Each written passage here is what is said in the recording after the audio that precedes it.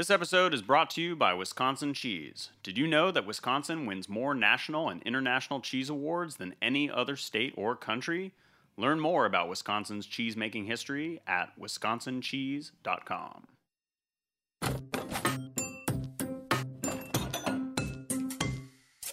Hardcore is a new series from Heritage Radio Network.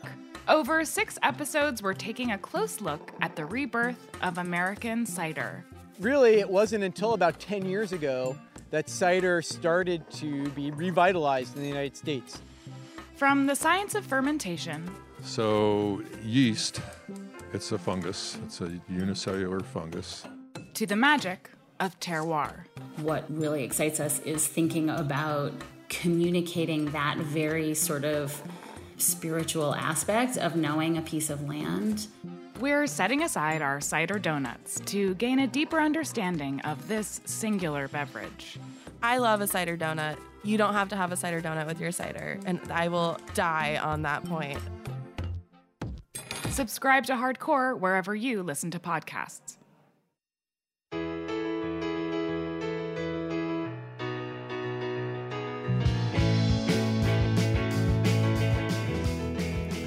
Hello and welcome to Why Food, a podcast about entrepreneurs, innovators, career changers, interesting, cool, wacky, smart people who do cool things in the world of food. I'm your co-host, Ethan Frisch. And I'm your co-host, Valerie Lomas. And we're going to introduce our guest in just a second, but I don't know, Valerie, what do you want to talk about at the top of the show today? Yeah, let's recap the Heritage Radio Network Gala. Oh, that was pretty cool. There was some excellent food.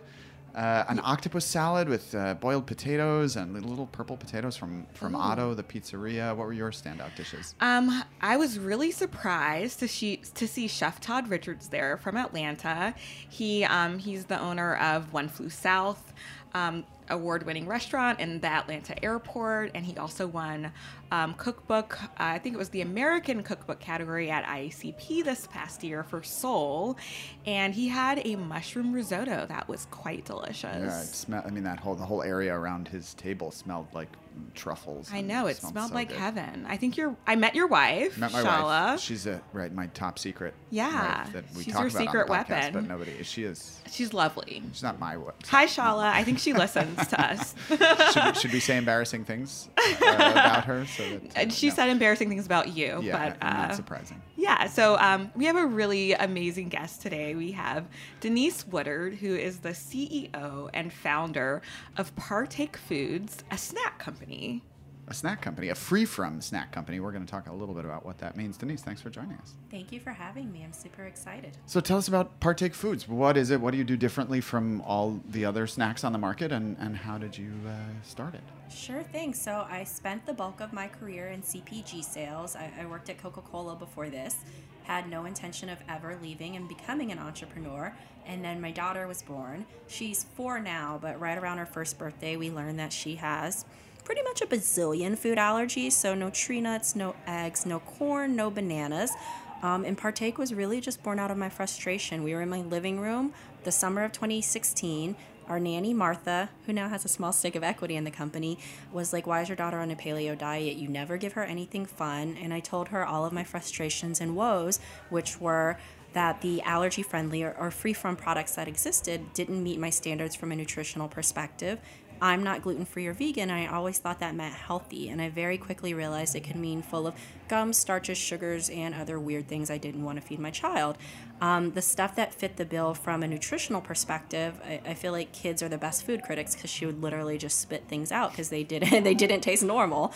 And then from an emotional perspective, I very quickly started to see how many things that we do that are fun revolve around food. So whether it's play dates or holidays or birthday celebrations, and if you're always left out because of your dietary restrictions, it really sucks. And so I didn't feel like there was a brand out there that made things that tasted good, were good for you, and was cool enough just to be shared among anyone with or without food allergies. And when I couldn't find it, I started Partake. And I must say that as someone who is certainly not out here seeking free from baked goods, when I saw your birthday cookies with those sprinkles, it really just it made me happy, and I was like, I have to try those. So I am excited to get my hands on some. Yay. Tell us a little bit about your product line. What kinds of cookies? What are the, sometimes you have sneaky secret ingredients that kids might not eat otherwise. How does that all work? Exactly. So we initially launched with 5 flavors of cookies.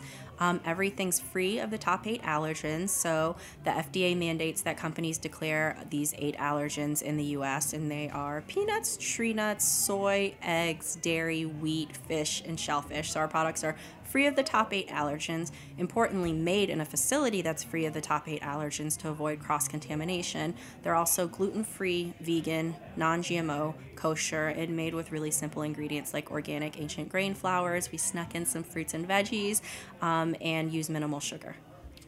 I love that you guys are using some of these ancient grains in your, I'm sure, kind of secret blend, because that's just another thing about like baking that makes things a little bit more interesting and adds some complexity in the flavor. Like, okay, we all know like all-purpose flour, like whatever. I don't think it's like adding anything texture-wise or even any flavor really. So I love that you guys have some of those ancient grains. I think one of the packages I saw said millet. So that's a pretty fun one. Any other ones you want to share? So we use buckwheat, we use millet, we use some cassava flour. That's how we are able to avoid using like some of the gums and starches that you often find in a lot of the gluten-free products that exist. And then we use a gluten-free oat flour as well. Your background was primarily in sales before starting the company, which I think is an atypical route to entrepreneurship. But I mean, not personally having any background in sales myself, developing those skills has been super important in just growing a business. You wind up selling your product, obviously, but also selling yourself and selling the business and selling the concept, and whether you're talking to investors or potential customers or just kind of people at a market. Can you talk a little bit about that, the relationship between your experience, your background in sales, and starting Partake? Sure thing. I think my undergraduate major also that I never thought would come in handy, it was in interpersonal communications, and I was so clueless in college because I didn't know what I wanted to do, but I was like, no matter what, you probably have to talk to people. So that combined with my sales background, I think it just really makes you sit back and listen. I think that's a large part of sales, like not just going out and telling your story and what you want the person to know, but like understanding what their needs are so that you can better tell them why you're a fit or your business is a fit or your product's a fit for what they're looking for. So I think it's really just about bringing solutions to whoever it is that you're chatting with. It also has helped in terms of like giving me a really tough skin. I will say sales for Partake have been much more challenging than my previous sales role, which was sales for Coca-Cola, because every retailer carries Coca-Cola and I was going in with like a no-name company.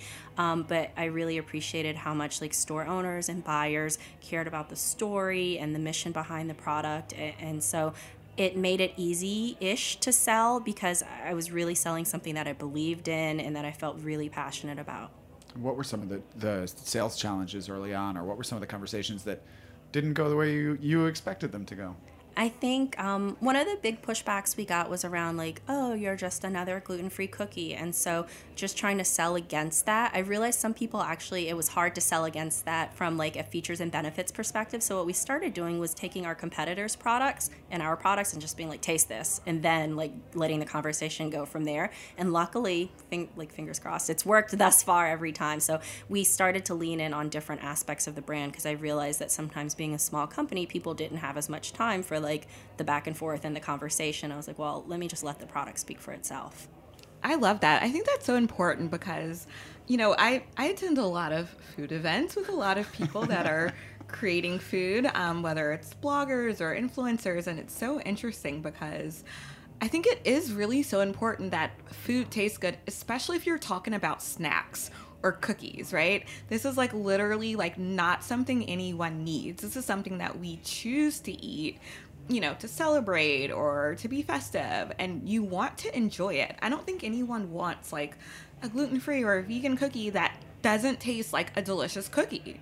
So I love that. Now I'm like, we need to do a taste test. I have to send some cookies for you all to enjoy. But I found that with demos, like I used to lead with this like all the things you just said, like, do you want to try a gluten-free, vegan, top 8 allergen-free cookie? And unless the person has life-threatening food allergies, they just look at you like, no. Right. And my husband would lead the demo with, like, do you just want to taste a really delicious cookie? And his sales tactic, although he's not a trained salesperson, worked much better. So sometimes I also learn that simple is much better. Could you talk us through kind of the scope of the problem that you're working on solving, the spread of allergies in the U.S. and how that's impacted your daughter, how that impacts especially a kid's day-to-day life? Sure thing. So I don't have food allergies, and neither does my husband, and so I will say I was probably kind of oblivious to them before, but since my daughter's diagnosis with multiple food allergies, I've learned that she's by far not the only child. So some of the stats around food allergies in America right now are 2 kids in every classroom has a food allergy, a life-threatening food allergy, and that number's increased 50% over the past 12 years. 31 million Americans have food allergies. What I find even more depressing, like I found some adult friends of mine who have been eating like lobster or shrimp their entire life, and then just one night are out at a restaurant and feel their throat closing up or their tongue getting really swollen. And so I feel like that's even scarier. Like as a child, if you don't know what you're missing out on, or you've had to be so vigilant your whole life, you're kind of accustomed to it, but it's also really challenging for adults, I think. From my daughter's perspective, I didn't realize how much stuff revolves around food until I had to avoid so many foods, and so it's being vigilant every day. Luckily, she's still young, so I can control a lot of the stuff that she does and the places she goes, but like I was at a food allergy research education, so it's the largest food nonprofit summit a few weeks ago, and they had teenagers in, and they were talking about going on dates. Like, if you have life-threatening food allergies, you can't kiss someone who's had something in the past few hours. And there's like all these facets of life where you just don't think about how food allergies affect you. But for my daughter, it's play dates, it's the snack at school, it's they're learning how to cook at school. Can she be involved?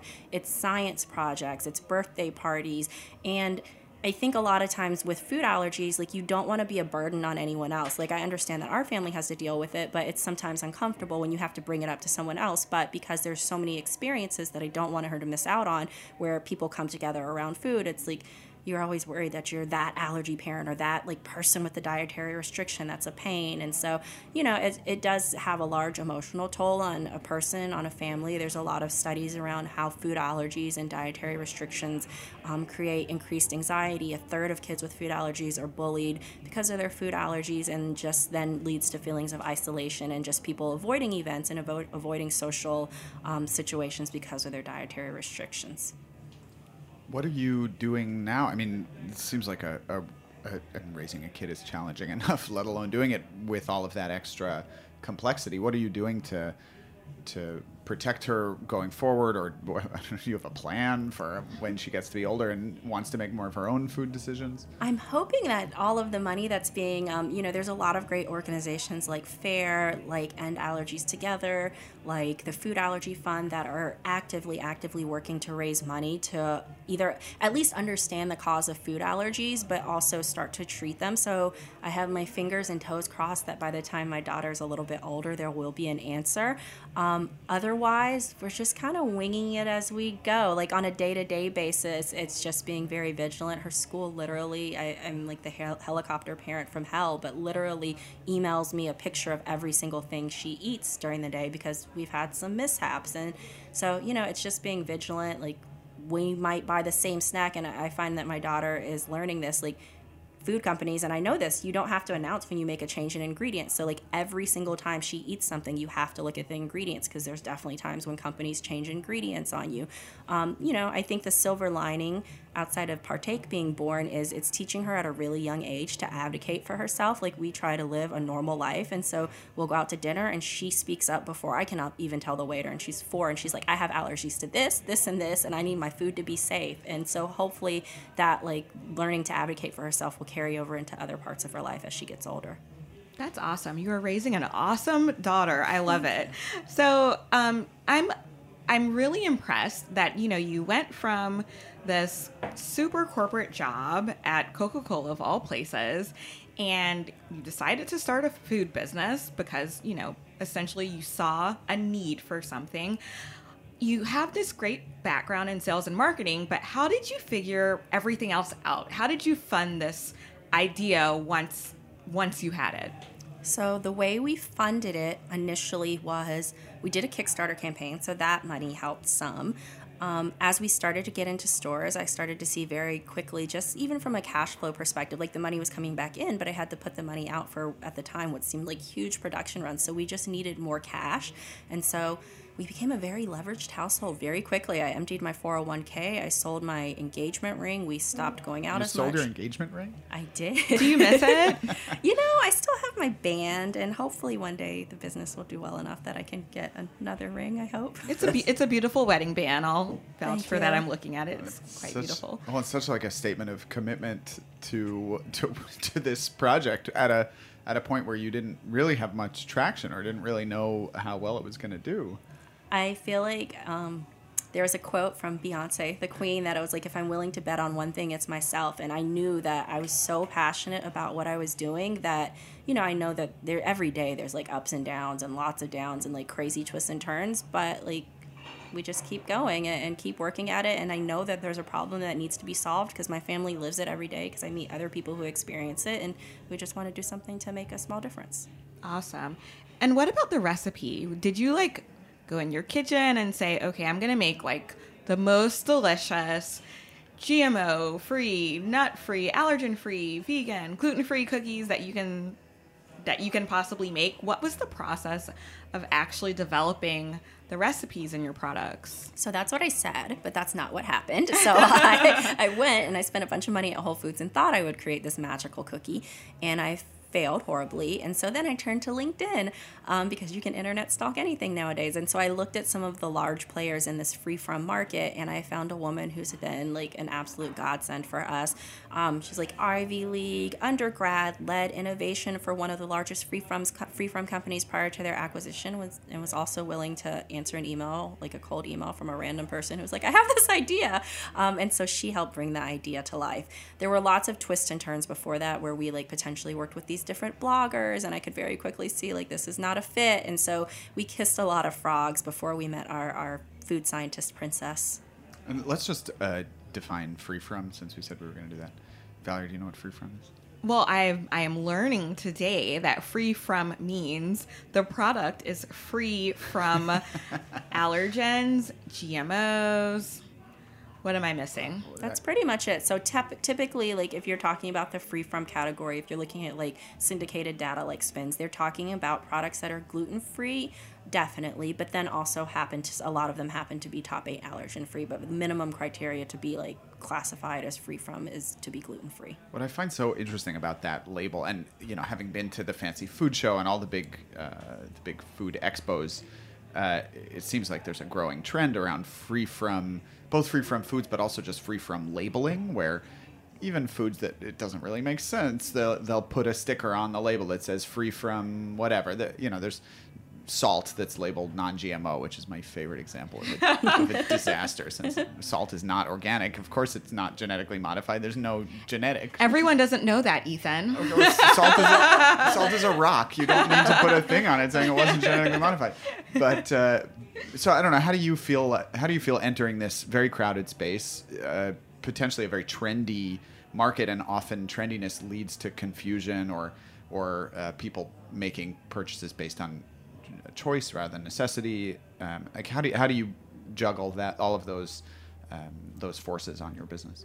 I think because of the reason that our business, like the mission behind our company, like will always be a free from company, and we don't like, for us it's not a trend, it's at the heart of what we do and what we make, and so everything that we make will always be top 8 allergen free. Whether or not things are vegan in the future, like that's another like question, but like because of the mission behind the company and our want for as many people as possible to enjoy our products, we'll always lean in on allergy friendly. But I do find that the space is really crowded, and the labeling is a little bit frustrating sometimes when you see products that are naturally gluten-free labeled as gluten-free. And it's also frustrating, and I fell for this before I learned more about the space. Like you see these labels like gluten-free or vegan, and you think, oh, this is totally healthy, I should eat this. And then like you realize that, oh no, actually it's made with lots of terrible like ingredients. And so, I think that's something we'll always lean in on, the fact that we're an allergy-friendly company or free-from company. And you mentioned that, sometimes you see these vegan or gluten-free products that aren't healthy. What is healthy, or at least healthier, about your products, your snacks, your cookies? Yeah, so they're definitely still a cookie. So not like, definitely not like eating a vegetable, but in the spectrum of cookies, we like to think they're better for you. So we use organic ancient grain flours like buckwheat, millet. We use cassava flour and oat flour. You'll find that our cookies have like 20 to 50% less sugar than most of the gluten-free and vegan cookies on the market, and we sweeten with plum concentrate, apple juice, and organic cane sugar. We snuck veggies into lots of our flavors. We use rosemary extract as a preservative. So for the most part, we tried to keep the ingredient label like things that you could find in your pantry, and definitely like our bar is would I feed this to my own child, and I'm pretty picky about like what I would give her. What are her favorite flavors? She's like a chocolate monster, so she loves the double chocolate, and we have an even chocolatier, I don't know what the word is there, even more chocolatey cookie coming out in January that I'm super pumped about. How does she feel when she sees your products on the shelf? Or like, how is she engaging with this thing that her mother is doing? She is working a trade show with me this weekend, so she's like all in. I find it so cool that it's really sparked an entrepreneurial spirit within her. My husband's really tall, and one night my daughter and I had on pajamas, and she's like, "Why doesn't Daddy have on pajamas?" And I was like, "Well, it's really hard to find pajamas for people his height." And she's like, "We should start a men's pajama company." I was like, "You're right, we should." And then like later that night, she's like, "Do you think you'll be able to get my company on TV?" And so I feel like her like seeing that you have a problem, and rather than like complain and moan about it, you actually just do something about it, is really refreshing. Because I don't think there's really a such thing as work-life balance. There's just like this integration of both things. Like we bring her along to trade shows, so she also gets to see like the hard work that comes along with some of the more fun things that we get to do that are related to the business. So I'm hoping that it's having a really positive impact on her. Yeah, I grew up in my mother's businesses. She owned toy stores, which was a terrible place to be a kid. But a terrible place to be a kid. You know, you can't play with anything. You just have to look at it on the shelf. But growing up in my mother's business, seeing the work that went into it, seeing the hours, seeing the effort, seeing the highs and lows, was I think has been a great resource for me to draw on. As an entrepreneur yourself. I'm an entrepreneur myself. Yes, yeah. Awesome. My mother and I get together and talk pricing strategy. Oh. I mean, so Denise, I am curious though. Where did you kind of like find the business acumen to not just launch this business, but then scale it? Did you get to benefit from any incubator programs? I know in the past, Ethan has kind of spoken about sometimes they're a good fit. Sometimes you're not really in the right place in your career or not career, but your business lifespan to best benefit from them. That was very diplomatic, Val. Yeah, that's good. I think there are a few things. I had this one practice. I need to get back on it because it was so helpful. I initially started out and I would talk to like these founders whose companies appeared to be on fire, and they'd be like, "Oh yeah, we're just killing it." And then I realized like I was getting nothing substantial from that. So I started talking to people who I felt like were really smart and really scrappy, whose businesses failed, to understand like, because it's a lot different when you're having a conversation with somebody whose business is in a rocket ship because they're like only thinking about the good things. Whereas like you talk to somebody whose business just died and they'd put like their all into it, they will tell you all the landmines and all the things not to do and all the things they wish they would have done differently. So I had this practice of like every couple of weeks talking to someone that I admired whose business had failed to learn kind of like where to watch out. And then we were lucky enough to be a part of the Chobani Incubator. I feel like it literally like changed the life of our business. We got in at a really important time for our company. We were in one region of Whole Foods, we were in Wegmans, but we were on that cusp of, do we scale? Are we going to scale? How are we going to scale? And so to have the resources of Chobani, to have our fellow cohort members who are going through similar struggles, to have like the past companies that we could tap into who are just a little bit further along or even way farther along we could lean on, it was just an invaluable experience. And now how many Whole Foods and Wegmans and regions are you in? So we are in our original region of Whole Foods, which is the Southwest. We're going into Whole Foods Northeast in February, and then we may have some more exciting Whole Foods news coming for July. And you also did a Kickstarter, right? How did that fit into the whole launch? That was in the early days, and we wanted to, well, the money was really important. I also wanted to understand if like our consumer base, like food allergy moms, were interested in this product, if this idea had legs. What I found out after doing the Kickstarter, which was like a seemingly successful Kickstarter, we raised $31,000, was that food allergy moms for the most part, are not hanging out on Kickstarter. It's actually like a lot more male dominated, a lot more like tech focused. And so the way that we were able to raise the $31,000 was like calling in favors from every single person that we had ever met. I literally think I sent a message to every single LinkedIn connection that I have, which is really shameful, but it worked, and we were able to raise the money. If I were to go back and do it again, you know, I don't know if I would. You might skip the Kickstarter step. Well, they all got cookies, so it worked out for them. Did they get cookies? They all got cookies. So, okay. Yeah, that works. That's kind of win-win-ish. Yeah. We're going to take a 2-minute break. We'll be right back. Stay with us.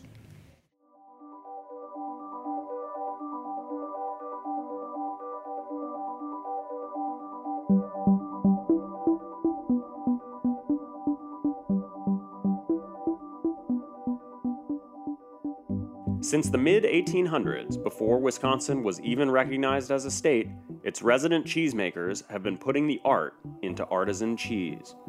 When early settlers from Switzerland, Germany, and Italy came to Wisconsin, they brought their cheesemaking expertise with them. They chose Wisconsin because the terroir reminded them of the homes they'd left behind in Northern Europe. The soil and water of Wisconsin is nurtured by the goodness of glacial sediment, and those elements lend themselves to the very best milk. Today, Wisconsin's cheesemakers draw from their rich European heritage and cheesemaking traditions and combine them with incredible innovation to produce half of the nation's specialty cheese. Wisconsin cheesemakers never stop experimenting, trying to improve, and dreaming of your next favorite cheese that has yet to be imagined. Learn more about Wisconsin's cheesemaking history at wisconsincheese.com.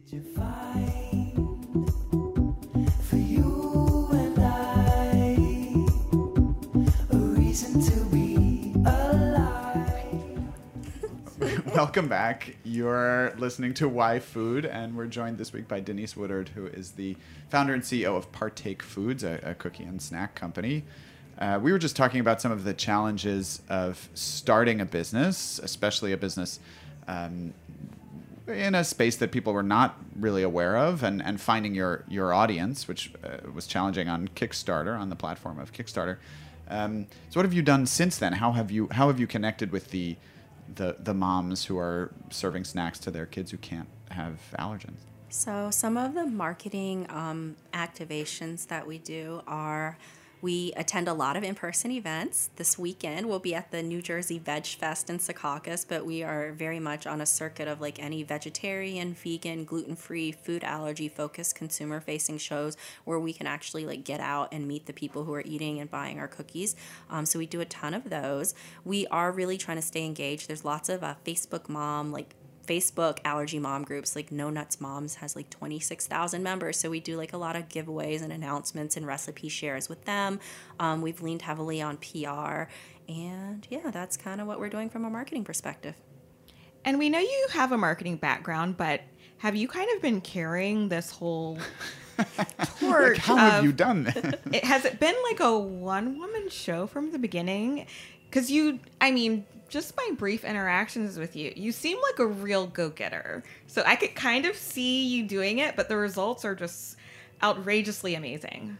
We have been a one-woman show. My board would get not irritated, but they would like chide me because I would be like, we did this and we did that. And they'd be like, you don't have any employees yet. You need the we to be like a real we. So we've just brought on our first full-time employee, a senior marketing manager. We're bringing on a director of operations in the next couple of weeks. We're actively looking for a salesperson. So the team will hopefully continue to grow. We have had help, though. We've leaned heavily on, we have an outsourced marketing agency we work with. We worked with an outsourced back office accounting. We worked with like an outsourced like part-time social media freelancer. So we've had help here and there, but it was really important to me to keep the team lean because one, we didn't have any money before we raised money, but also like from a like personal perspective, I didn't feel right bringing someone on and like making this their livelihood until I felt really sure that like we were ready to scale and that we were going to grow and we'd have the money to be able to pay them and pay their benefits and like have a happy place for them to be.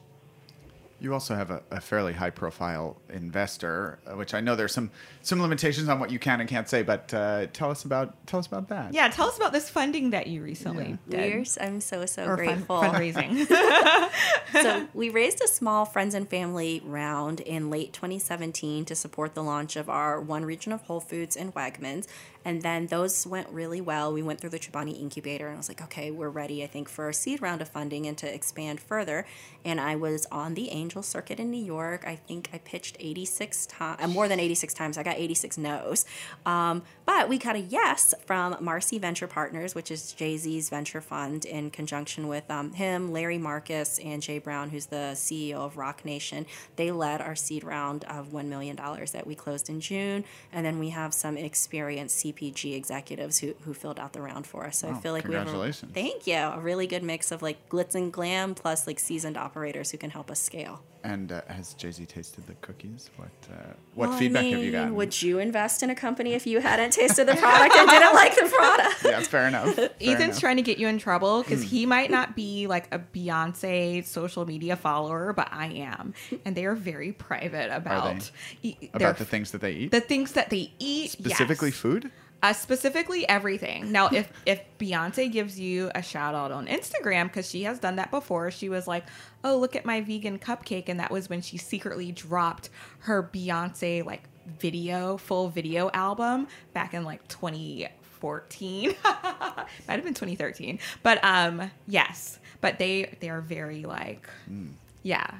You got to sign NDAs and everything else, Ethan. Yeah, all right. So we won't ask any more questions. We won't ask if you've signed an NDA yet. What was the process of fundraising like? Was it exciting? Was it hard? Was it was both? soul crushing. It was so painful. I hate to be a negative Nancy, but that has been by far the hardest part of the business for me.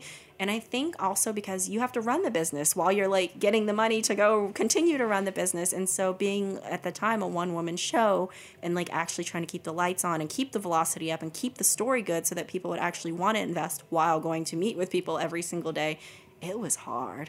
It was really, really hard. Any lessons learned? Any tips that you'd give to other entrepreneurs planning that process for themselves? Start earlier than you think. I very arrogantly thought, well, I have this CPG background and I'm in these stores and my velocity is good, so I'll just close this round very quickly. Didn't happen. Lean on like personal connections. I didn't have necessarily the most robust network of high net worth individuals, but if you have a personal connection with someone, like if they're from the same place as you or went to the same school or happen to have food allergies, like go deep on that because that stuff matters. If you can find a personal connection, even if it doesn't exist to start with. Yes, look hard. And don't waste your time on people who you don't think are the right fit for you. I was really guilty of that, of like spending time where like just because the person had money, I was like, well, they're like my boss and I have to answer all these questions. And my husband would be like, this person is not the right fit. Like, why are you even wasting your time? And I was like, but they could write the check. And he's like, do you even want them to? And at the time, I was so desperate to close the round that I would like waste all my time, like answering all these questions and talking to people that I just didn't feel good about having involved in the business. So thankfully, none of them are our current investors, but like, just like holding yourself to a standard. Like, this is your business. Like, you built it. And while you need the capital, like, don't lower your standards just to get the money. Sage advice. Yeah, I think something that a lot of entrepreneurs struggle with is, right, bringing on an investor is not just the cash infusion that you need, but it's also a relationship that's going to last for the lifespan of the business. And is that somebody who you want to be able to call you and demand answers and you know, you don't necessarily want to follow their advice. Exactly. So I guess that's like really interesting that you are expanding your team right now. Have there been any, have you learned any lessons yet, or how has it been actually finding people to hire who would be a good fit for the business? So hard as well. I think similar advice to the fundraising, like start way earlier than you think. Don't waste time on people that aren't the right fit.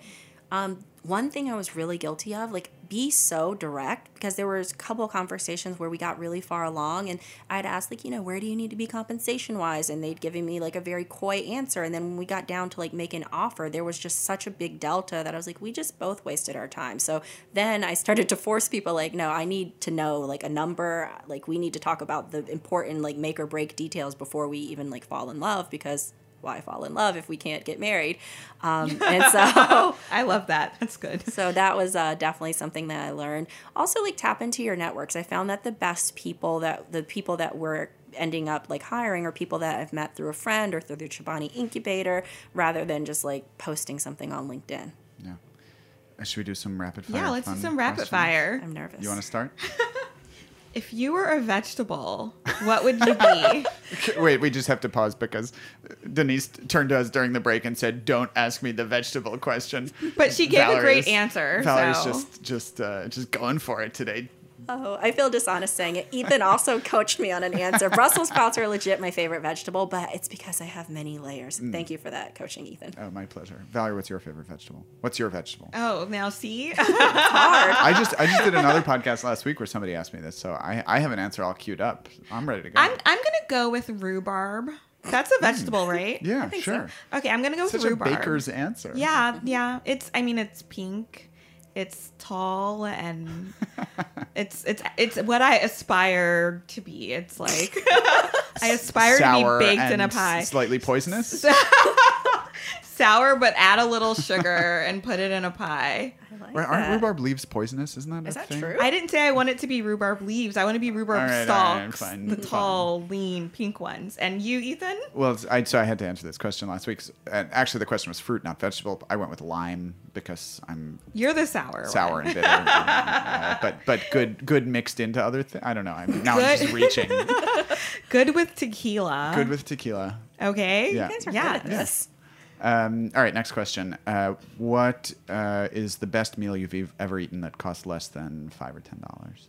I was in LA last weekend for a coffee festival, and I had some Korean soup, and I'm going to butcher the name of it, but it was so warm and brothy and delicious, and it cost like $7. So What was in the soup?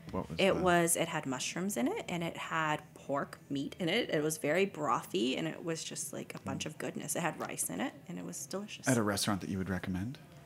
Do you remember the name of the restaurant? It was called... Oh, shoot. I don't remember the name. It's so terrible. I'm sorry. Oh, Bonjuk. Bonjuk. Okay. Maybe if people follow you on Instagram, then Yes. then they'll know the name. At of the restaurant. DG Woodard or Partake Foods. That's me. Next question. Oh, What do you it's got? my turn again. Now, so it's interesting because your background is really in business, not so much as like being a food maker, but I will go with a food question anyway. So if there were one kitchen utensil you couldn't live without, what would it be? I would say, utensil-wise, spatula. I don't know why. I use a spatula for everything. I use it to flip things, but I kind of use it to stir and kind of do a little bit of everything. Rubber spatula, metal spatula. What's your? I like rubber spatulas, but I'm trying to move towards using just stainless steel. So hopefully at some point I won't be worried about my nonstick dishes because I'll have gotten rid of most of them. Yeah, although metal spatulas are hard to. They serve a different purpose. You They need do. that like flexibility of the rubber to. But that's scrape the inside of a bowl. it's a very healthy or health-oriented, conscious answer. What did you eat for lunch as a kid growing up? I never had, fun fact, I've never had school lunch ever in my life. My mom made my lunch every single day. Wow. And she made really yummy sandwiches. And then she also made Korean food that I was so embarrassed about at the time. But now looking back, I'm like, dude, I wish you would send me some of that. What were some of the dishes that she would make? Kimbap, which is kind of like sushi, like rice roll with a bunch of random vegetables and meat inside of it, was my favorite. She would send me with like rice and seaweed and like bulgogi and like all these things that now sound so delicious to me, but at the time I didn't want to be different, and so I was like, why are you doing this to me? Why can't I just eat the pizza? Yeah.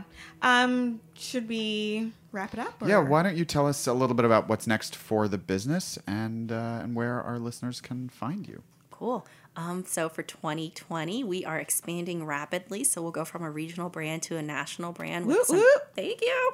Exciting retailer announcements. We're coming out with a new line of different type of cookie in January. We just came out with a snack pack. So still cookies, but really innovating around that. Longer term, we want to create a brand platform that makes delicious, nutritious, allergy-friendly snacks that nearly everyone can enjoy. And right now, you can find us on Wegmans, lots of independent natural grocers. Whole Foods are across the Southwest Central Market, or you can check out our website, partakefoods.com, for our full store locator. And Facebook, Instagram, what's your preferred? Instagram. We're on all of social media platforms, but Instagram is where you can learn most about the brand and keep up with us, and the handle is Partake Foods with an S. And your personal Instagram? You're working on being an influencer, so I want to make Yes, sure we I get made a plug it on in. private, so it's DG Woodard, WOODARD, and you can watch my cute daughter and see me do things like tape podcasts. That sounds awesome. And as always, you can reach us via email, yfood@heritageradionetwork.org. You can find me via my spice company, Burlap and Barrel, at Burlap and Barrel on Instagram and Facebook. And you can find me everywhere at Foodie in New York, including my website, foodieinnewyork.com. Thanks to Amanda for being an awesome sound engineer, as always. Thanks to the Red Crickets for our theme song, Blind. And thanks to Denise for joining us. Thank you for having me. See you next week.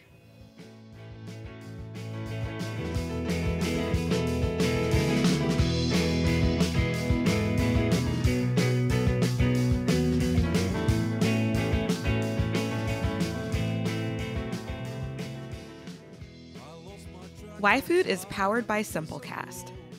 Thanks for listening to Heritage Radio Network, food radio supported by you. For our freshest content, subscribe to our newsletter. Enter your email at the bottom of our website, heritageradionetwork.org.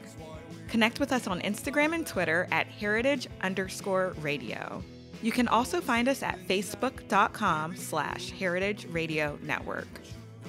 Heritage Radio Network is a nonprofit organization driving conversations to make the world a better, fairer, more delicious place. And we couldn't do it without support from listeners like you.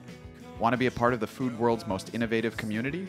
Subscribe to the shows you like, tell your friends, and please join the HRN family by becoming a member. Just click on the beating heart at the top right of our homepage. Thanks for listening.